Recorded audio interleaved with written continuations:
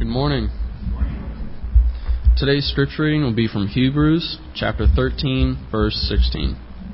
Hebrews chapter 13, verse 16.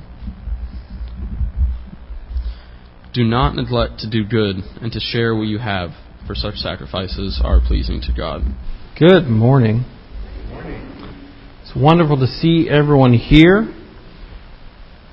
It's that time of year again. The time for eggnog and stockings. The time for Christmas cards and Christmas trees covered in whatever you want to cover your tree in. Everybody does something somewhat differently, right? There's always shiny ornaments and garland and lights. It's also the time for a myriad of TV advertisements telling me all the things I have to buy this year. It's also the time of year that I am made to watch certain types of movies. Christmas movies. Every year, around this time of year, I am made to watch Christmas movies. And I gotta say, it's not my favorite genre. Okay? Because they're all the same. At least they all have basically the same message. Right? There's always in these movies a Grinch-like character. Or a Scrooge of sorts. And I gotta say, he's always the character I relate to. Okay? Because as I've grown up, I've always been accused of being like a Scrooge, right? And what I hate about these movies is that the Scrooge-like character or the Grinch-like character, they're always presented as the worst possible person. Why? Because they don't like Christmas. How dare they? What was the Grinch's problem? What was the reason he didn't like Christmas? His heart was 2 sizes too small. What is that teaching our children? We're teaching our children if somebody doesn't like Christmas, it's because there's just something wrong with their heart. I think the movies go too far with that, if you ask me personally. However, in all of these movies, these Grinch-like characters, they always learn a lesson, don't they? They have to learn a lesson about the true meaning of Christmas. Now, most movies, they don't really want to get into the birth of Jesus, so they say something more generic. They say, the true meaning of Christmas is generosity. It's love. It's unity. It's being with your family. And there's always some kind of transformative moment where the evil, bitter Scrooge has an epiphany, and they learn the true meaning of Christmas. It's about giving. It's about generosity. And they change. That's generally the message, right? That's generally how it goes. And so, year after year, this time rolls around, I'm bombarded with constant reminders of the true meaning of Christmas. Well, this morning I'd like to just steal that phrase and tweak it for just a moment. I'd like to tweak it because every year I'm reminded of the true meaning of Christmas. But how often is our culture reminded of the true meaning of Christianity? It is my contention that there are many people in our culture who need to learn the true meaning of Christianity. There are a lot of churches in our country that have become consumer churches. In other words, they're churches designed around the philosophy of giving people what they want rather than what they need. There are a lot of people who approach membership into a church as if it's a Costco membership. They think about it and how it can help or benefit their life in the here and now. Many people approach the church with really the mindset of, what's in it for me? How are you benefiting me in the here and now? What can you do for me? They don't approach the church asking, how can I contribute? They don't approach the church asking, how can I become a better person and help my brothers and sisters? Instead, most people, at least this is my contention, and I'm sad to say it, most people seem to want their churches to act like a drive-through. They come in, they get what they need, they go about their week. I believe that same consumeristic mindset that has infiltrated Christmas in our culture, that mindset that makes it all about presents and gifts and getting what we want, I think it's that same mindset that has infiltrated the church. at least to a degree. But here's the thing about Christian discipleship. In the long term, it comes with some amazing blessings. But in the short term, it's a lot of hard work and sacrifice. Let me read to you a few words that Jesus spoke when he turned around and he saw that a crowd was following him. Generally speaking, when somebody sees a crowd following them and they're a teacher and they want people following them, they say something like, "Hey, good job, you're here. That's half the battle. Keep walking with me." Now Jesus, he turns around and he says, "Let me give you a warning." Verse 26 of Luke chapter 14. And he turned and said to them, "If anyone comes to me and does not hate his own father and mother and wife and children and brothers and sisters, yes, and even his own life, he cannot be my disciple. Whoever does not carry his own cross and come after me cannot be my disciple. For which one of you, when he wants to build a tower, does not first sit down and calculate the cost to see if he has enough to complete it?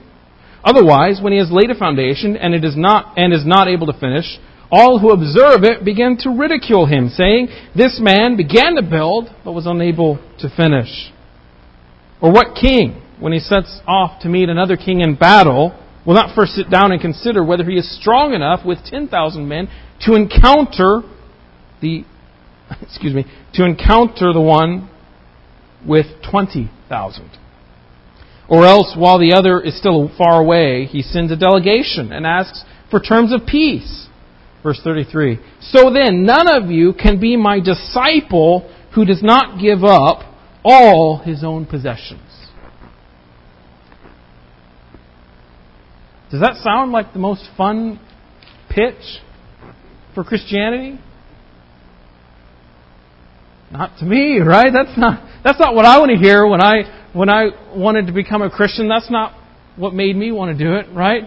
Giving up everything that we have, giving up all of our possessions. Jesus presents this picture. He basically says, if you're going to follow me, you need to calculate the cost.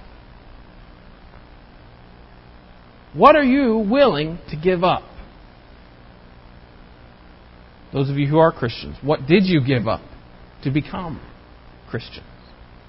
Did you give up your past, your old lifestyles? I hope so. Did you give up perhaps your reputation, a job, a relationship, your safety? It's not so true in the United States, but throughout the world, when people consider the cost of becoming Christians, one of the things they have to consider is the fact that becoming a Christian, following Jesus, puts their life at risk. And that's a cost that they have to be willing to pay. And we should all be willing to give up anything for our Lord, to follow Him.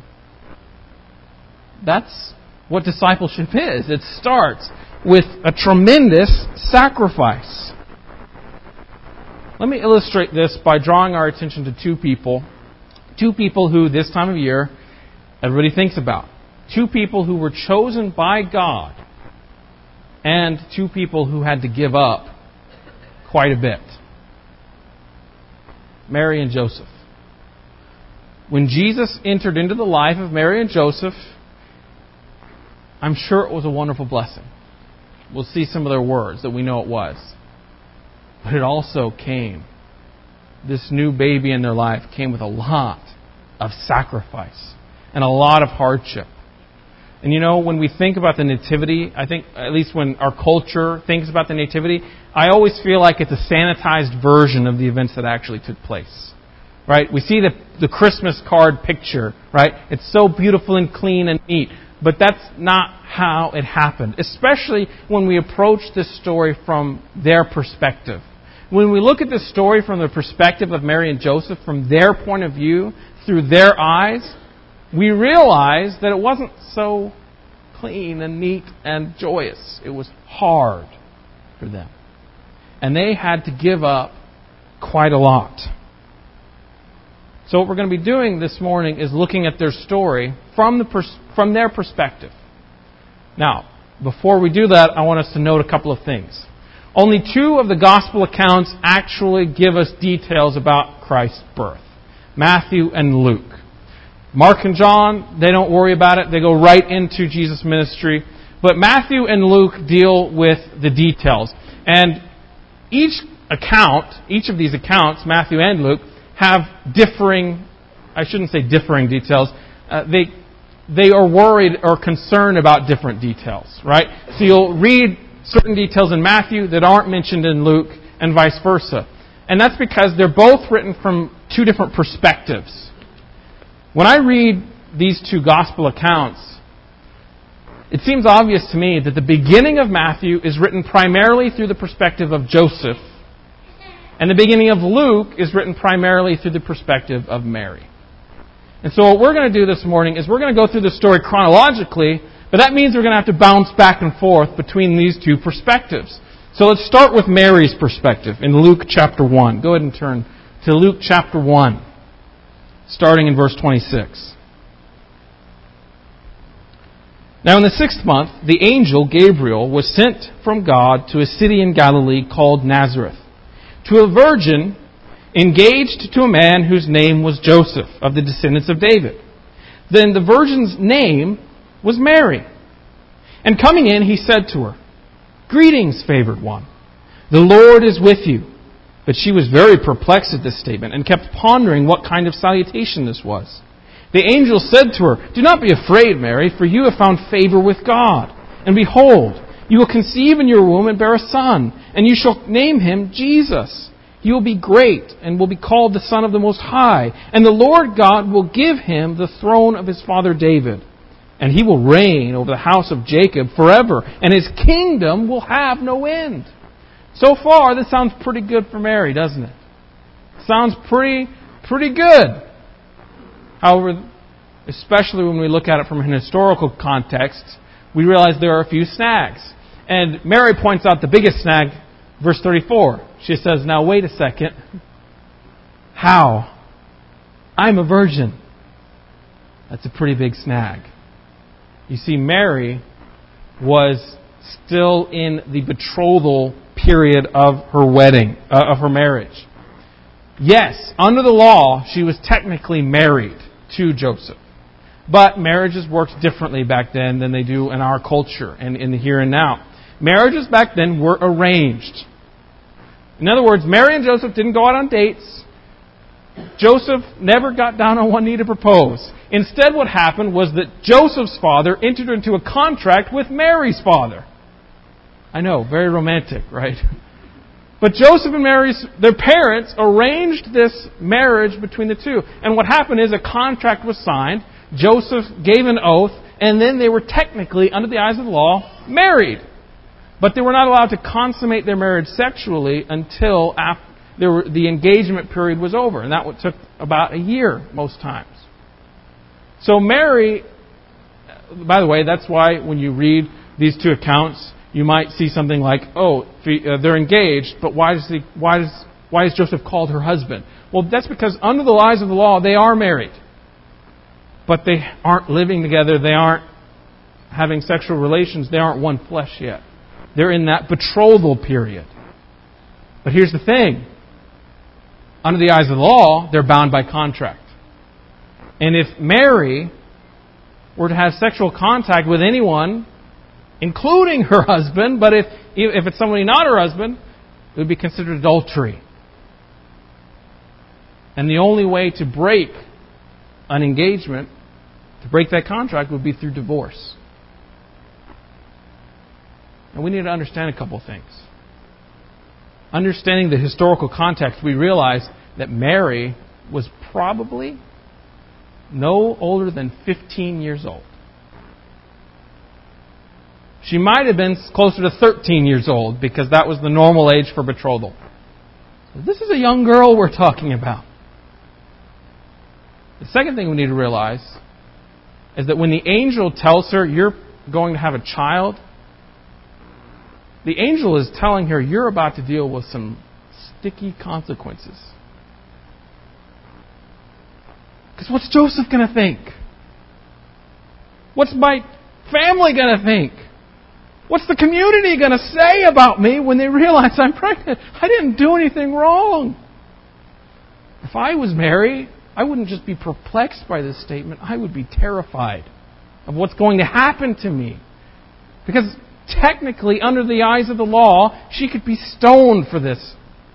She could be stoned for committing adultery. Now, we don't know how her family would have reacted. It doesn't seem like they would go that far. But these are real-world consequences she is going to have to face. Now, the angel explains to her how she's going to have a baby. The angel answered, verse 35, "The Holy Spirit will come upon you, and the power of the Most High will overshadow you. And for that reason the Holy Child shall be called the Son of God. And behold, even your relative Elizabeth has also conceived a son in her old age. And she, who was called barren, is now in her 6th month. For nothing is impossible with God."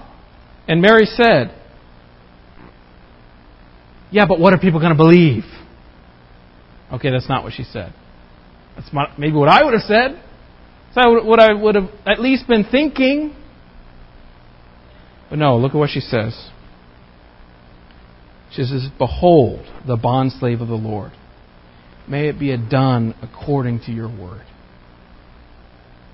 I think that's amazing faith on the part of this 15-year-old girl, right? She's being told, you're about to be pregnant and you're unmarried, or at least you're in that stage of marriage that you're not supposed to be having sex. And she says, "You know what?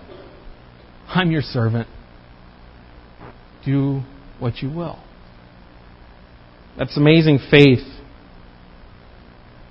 Now, Luke tells us from that point onward, right after this visit by the angel, she leaves town and visits her cousin, or her relative, Elizabeth. And I don't think she's leaving town to hide the pregnancy. No, it's more to visit Elizabeth, because she's there for about 3 months. And if you were paying attention to the timeline, Elizabeth was already 6 months into her pregnancy. So it seems to me that she's gone to visit her relative and she got to see Elizabeth have her child, and then she comes back to town. She comes back to Nazareth. And that's where we bounce back into Matthew's perspective. Go ahead and turn with me to to Joseph's perspective in the book of Matthew. Matthew chapter 1, verse 18. Mary comes back into town. Verse 18 it says, "Now the birth of Jesus Christ was as follows. When his mother Mary had been betrothed to Joseph, before they came together, she was found to be with child by the Holy Spirit." What does that phrase mean? She was found to be with child. They didn't have home pregnancy tests back then. I believe what this means is that people were beginning to notice the change in her. She'd been gone 3 months. She comes back, and it doesn't take long for people to realize she's got a bump. And I'm sure it started with rumors and whispers. Who knows what Joseph heard through the grapevine? But here they are talking about this scandal. And Joseph, what is he to believe? Because I do believe Mary must have tried to explain it to him, right? She must have tried to tell him about the angel and about what was really happening. But how is that going to sound to Joseph? How would that sound to you? Unbelievable, right? And so Joseph feels utterly betrayed. She's committed adultery. Before they could even be together, she's gone off with somebody else. And he's just, I have to imagine he must have been devastated. But he also feels compassion for her. And that's why in verse 19 it says, "And Joseph, her husband, being a righteous man and not wanting to disgrace her, planned to send her away secretly." He had every right to throw her to the wolves, so to speak. But he didn't. Instead, he thought, okay, I will do this in a way that will not shame her publicly.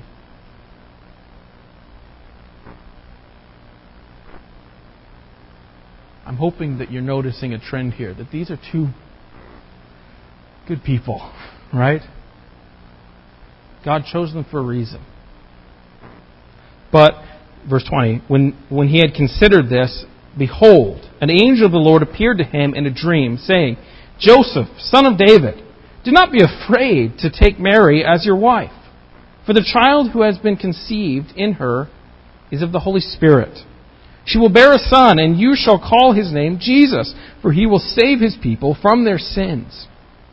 Now all this took place to fulfill what had been spoken by the Lord through the prophet. Behold, the virgin shall be with child, and shall bear a son, and they shall call his name Emmanuel, which translated means God with us. And Joseph awoke from his sleep, and did as the angel of the Lord commanded him, and took Mary as his wife, but kept her a virgin until she gave birth to a son, and he called his name Jesus. So the angel comes to Joseph, says, it's okay. She's telling the truth. It truly is a miracle. She's a virgin. Marry her. She hasn't betrayed you. And Joseph does it. But what does that mean? Think about what this means for Joseph. Everybody who saw the bump, everybody who had been whispering or speaking about this scandal that had taken place, they realized that there were only two possibilities as to why the bump was there.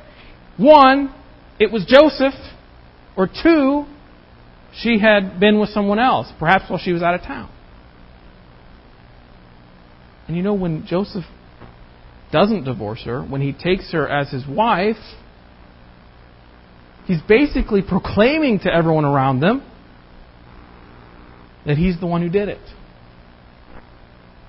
He's saying, yes, say what you want, I'm an immoral man. That's the message that they're receiving, at least. And that stigma, I know we live in a culture that's very different now, where that kind of stigma doesn't stick around, but it did back then. And there's evidence to suggest it stuck with their family for years to come. We fast forward at least 30 years into Jesus' ministry. And there's a moment in John chapter 8 when Jesus is speaking with the Jewish leaders, and they actually speak. In speaking to him, obviously, you know, the Jewish leaders did not like Jesus very much.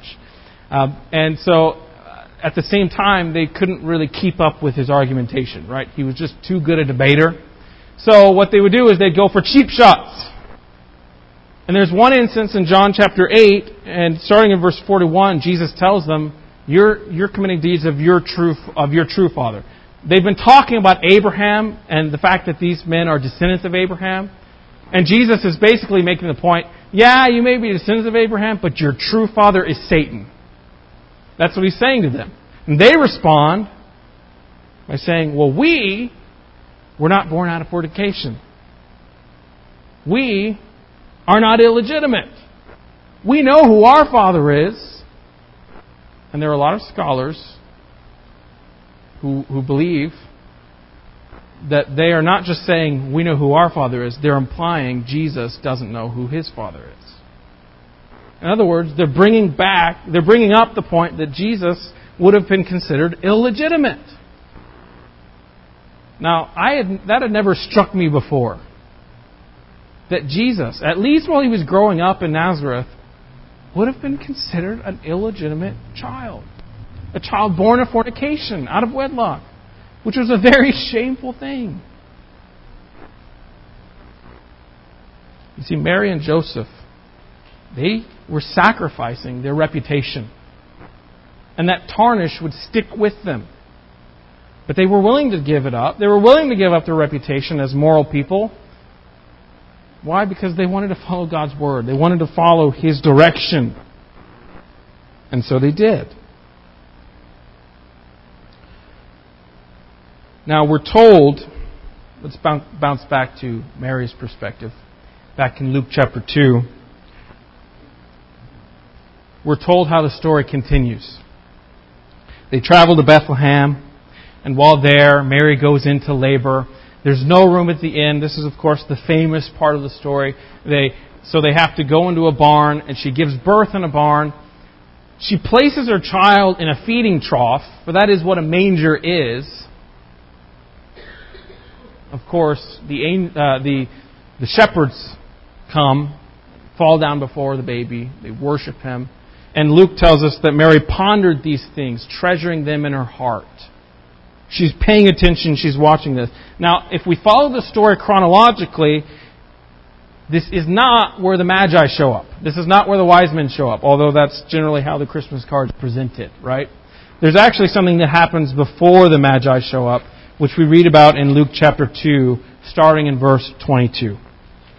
Go ahead and turn there if you haven't already. It says, "And when the days for their purification, according to the law of Moses, were completed, they brought him up to Jerusalem to present him to the Lord."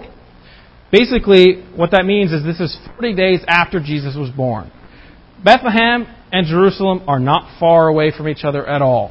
So they've traveled to Jerusalem after the 40 days of purification are complete. Mary is going to go to the temple. She's going to purify herself ceremonially. And they're also going to present Jesus to the Lord at the temple. It's a command that was given them, really kind of like a rite of passage for every young child. So they go to Jerusalem, and while they're there, something intriguing happens. Verse 25, "And there was a man in Jerusalem whose name was Simeon. And this man was righteous and devout, looking for the consolation of Israel.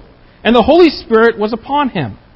And it had been revealed to him by the Holy Spirit that he would not see death before he had seen the Lord's Christ, the Lord's anointed. And he came in spirit into the temple, and when the parents brought the child Jesus in to carry out for him the custom of the law, then he took him into his arms and blessed God and said, 'Now, Lord, you are releasing your bondservant to depart in peace.'" In other words, he's saying, "I can now die a happy man, according to your word." Verse 30, "For my eyes have seen your salvation, which you have prepared in the presence of all peoples, a light of revelation to the Gentiles and the glory of your people Israel." Now imagine you're Mary or Joseph in this scenario. You come in with a 40-day-old baby. You're in the temple courtyard, and some old man comes. At least how the story kind of reads is that this old man takes him and then starts prophesying. Well, we're told his father and mother were amazed at the things which were being said about him. And then this strange moment becomes even stranger. He turns to Mary alone. And look at what he says. "Behold, this child is appointed for the fall and rise of many in Israel, and for a sign to be opposed, and a sword will pierce even your own soul, to the end that thoughts from many hearts may be revealed." He turns to Mary. He looks into her eyes, at least that's how I imagine it. And he tells her, this child is appointed for the fall and rise of many in Israel. He is a sign that will be opposed. And then in kind of parentheses, he says, and by the way, the fact that he's opposed, it's going to pierce your soul. Now, there's some debate as to exactly what's being talked about here. The most common interpretation is that he's warning Mary about the pain she's going to endure when she has to see her son go out into the world, be mocked, be ridiculed, be opposed, and eventually be crucified. Ponder this for a moment with me.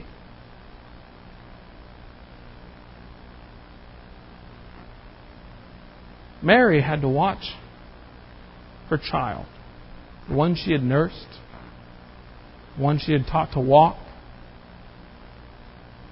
She had to watch him as he went opposed, as he was mocked and spat upon, and beaten and scourged, and brutally murdered. Would you want Mary's job? If you could take Mary's place, would you want to? You know, we can get so caught up by thinking, wow, how amazing for Mary that she was chosen by God to raise the Son of God. How amazing must that have been for her? And we forget what she had to endure. what she had to give up. Now Joseph, you may be wondering, well, why am I not talking about Joseph? Isn't it the same pain for him? Well, we believe the reason Simeon's looking at Mary alone right now is because Joseph died of natural causes before the crucifixion, and perhaps even before Jesus' ministry began. So think about it, it's even worse now because Mary's without her husband and she has to watch her own son brutally executed.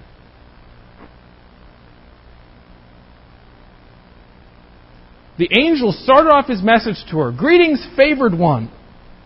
Does that sound so favored? Does she sound so favored now? Does it sound so favorable? The entrance of Jesus into their lives came with a lot of hardship. Now, if we continue the story chronologically, we have to bounce back again to Joseph's perspective. In Matthew, again, chapter 2. Matthew chapter 2, starting in verse 13.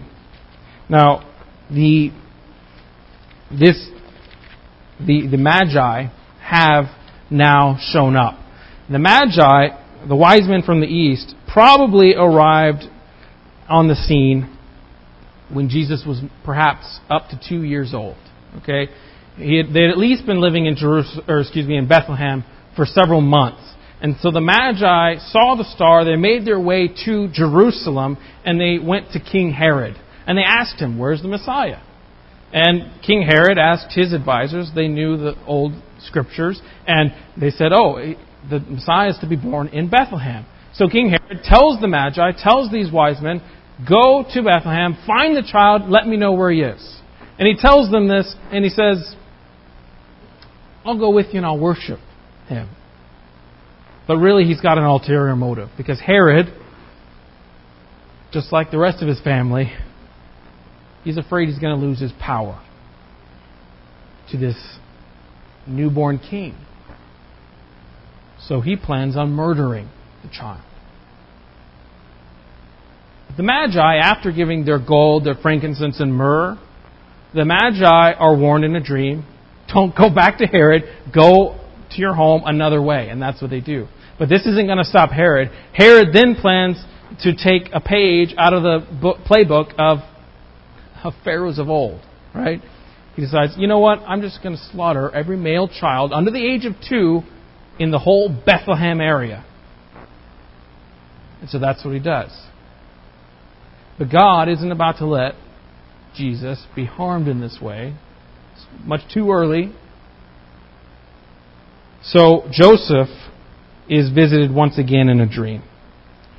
In verse 13 it says, now when they had gone, behold, an angel of the Lord appeared to Joseph in a dream and said, get up, take the child and his mother and flee to Egypt and remain there until I tell you. For Herod is going to search for the child to destroy him. And we're told that very night they pack their things and they leave. That's exactly what Joseph does. He leaves the Jerusalem area, he leaves Bethlehem, and he goes to a foreign land, takes his family with him to a land he's never been to, a land he doesn't know the customs of, into this foreign land for a child that's not even his. But he made him his, didn't he? And here they are having to wait. And they don't know how long they have to wait in this land for Herod to die. They don't know how long they're going to be down there. But they do it. They're willing to give up their home because they want to follow God. And now at this point, they want to protect their child. Well, Herod eventually died. So one more time, an angel came to Joseph. Verse 20, it says, get up, take the child and his mother, and go into the land of Israel, for those who sought the child's life are dead. So Joseph got up, took the child and his mother, and came into the land of Israel. But when he heard that Archelaus was reigning over Judea in place of his father Herod, he was afraid to go there. Then after being warned by God in a dream, he left for the regions of Galilee, and came and lived in a city called Nazareth. This was to fulfill what was spoken through the prophets, he shall be called a Nazarene. Now I want us to notice something that most people don't point out in that passage. And that is, it seems like Joseph had every intention when they came back to Israel. He had every intention to go back to Bethlehem. Because if you've been paying attention to the timeline so far, it all started in Nazareth. Then they moved to Bethlehem. They stayed there for at least a few months, probably up to 2 years. They stayed in Bethlehem. And then they had to run off to Egypt. So it seems like they had made a home in Bethlehem, that's the place they wanted to go back to. And when we realize the stigma that surrounded them, I don't think it's quite a shock to us why he would want to stay in Bethlehem. Because people in Bethlehem didn't know the scandalous story, did they? But people in Nazareth did. And that's where, through God's guidance, Joseph returns back to where it all started. And I can't help but imagine, as they returned, the smug looks on people's faces. Oh, thought you could run off, did you? Thought these other people in other towns wouldn't know about your sin, did you? But they come back. The only place on earth where their reputation is tarnished, but they do it, again, through God's guidance, because they're willing to give up these things for the sake of their child and for the sake of following God's instruction. Now, the rest of the story becomes the gospel accounts, the greatest story ever told. But we're going to pause right there as we've reached an end to what's called the Nativity. But as I look at the Nativity story, and especially from this new perspective that's not generally looked at during the Christmas songs and during on the Christmas cards, I am floored by the faith of these two people. I am floored by their willingness to give up whatever they had to. And I'm also sobered by their example. Because if it's expected of them, it's also expected of us. If they were willing to give up all of these things, we should also be willing to give up these things. The entrance of Jesus into our life means the forsaking of all else. Forsaking of all the things in the world. A denial of ourselves. As Jesus said to those people following Him, He said, you need to consider the cost. When you follow me, you are giving up on everything else. You are sacrificing everything else. You're sacrificing even your own self. You're dying to yourself, taking up your cross. What are we willing to sacrifice for Jesus, for following Him? If the answer isn't everything, it's the wrong answer. And there's a problem. You see, Christianity, it's not the shallow end of a pool we can't dip our toes in. To be a true Christian, it takes everything we've got. We've got to be fully submerged to be a Christian. You're either all in or you're not in at all.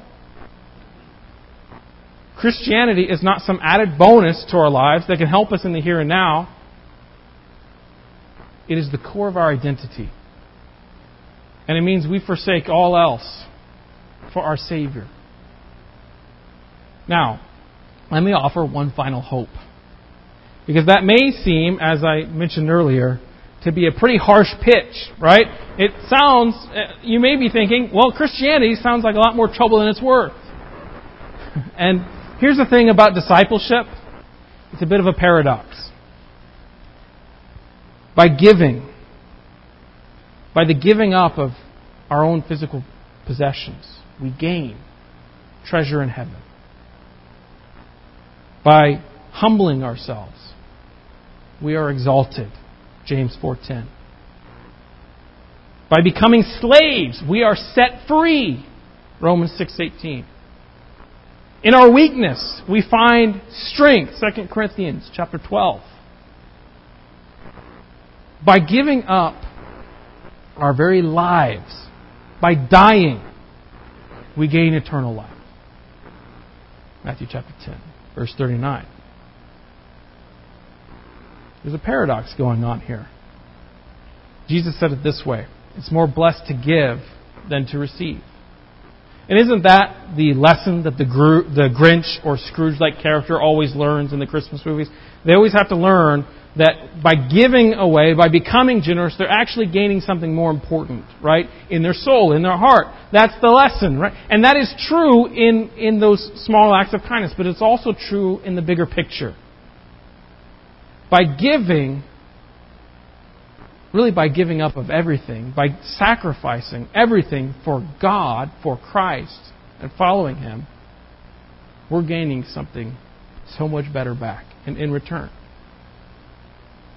And if you give up everything for Christ, if you sacrifice your very self for Him, you're not going to regret it. In this lesson, we've pondered whether or not Mary and Joseph perhaps thought that they got a raw deal. And maybe in moments of weakness, they thought that. But when you read the story and you look at their responses, they seem very happy.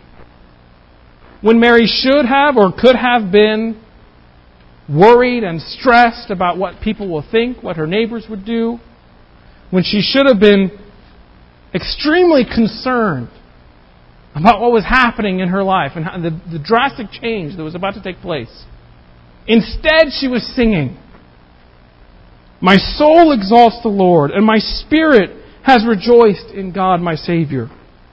For He has had regard for me, for the humble state of His bondslave. For behold," listen to this, "for behold, from this time on, all generations will count me blessed. For the Mighty One has done great things for me, and holy is His name."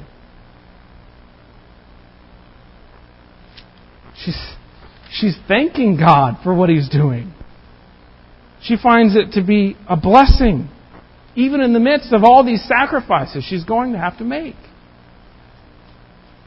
Long story short, in considering discipleship, we shouldn't be distracted by all the things we're going to have to give up. We should be focused on the amazing things we're going to gain. If you're willing to sacrifice everything, then you're going to gain a relationship with your Creator that will last forever. I think I'd be willing to give a few things up for that. With our sacrifice comes great reward. In a moment, we're going to be singing an invitation song. And the purpose for that, so that if anyone has any needs of the congregation, you can come forward, we can pray with you and speak with you. But if you're here this morning and you are not yet a member of the church, if you're not yet a Christian, if you've not yet forsaken all else and become a follower of Jesus Christ, then we want to offer you that chance. And I hope that you won't hesitate. Please don't hesitate to gain in this rich reward. Please come as together we stand and sing.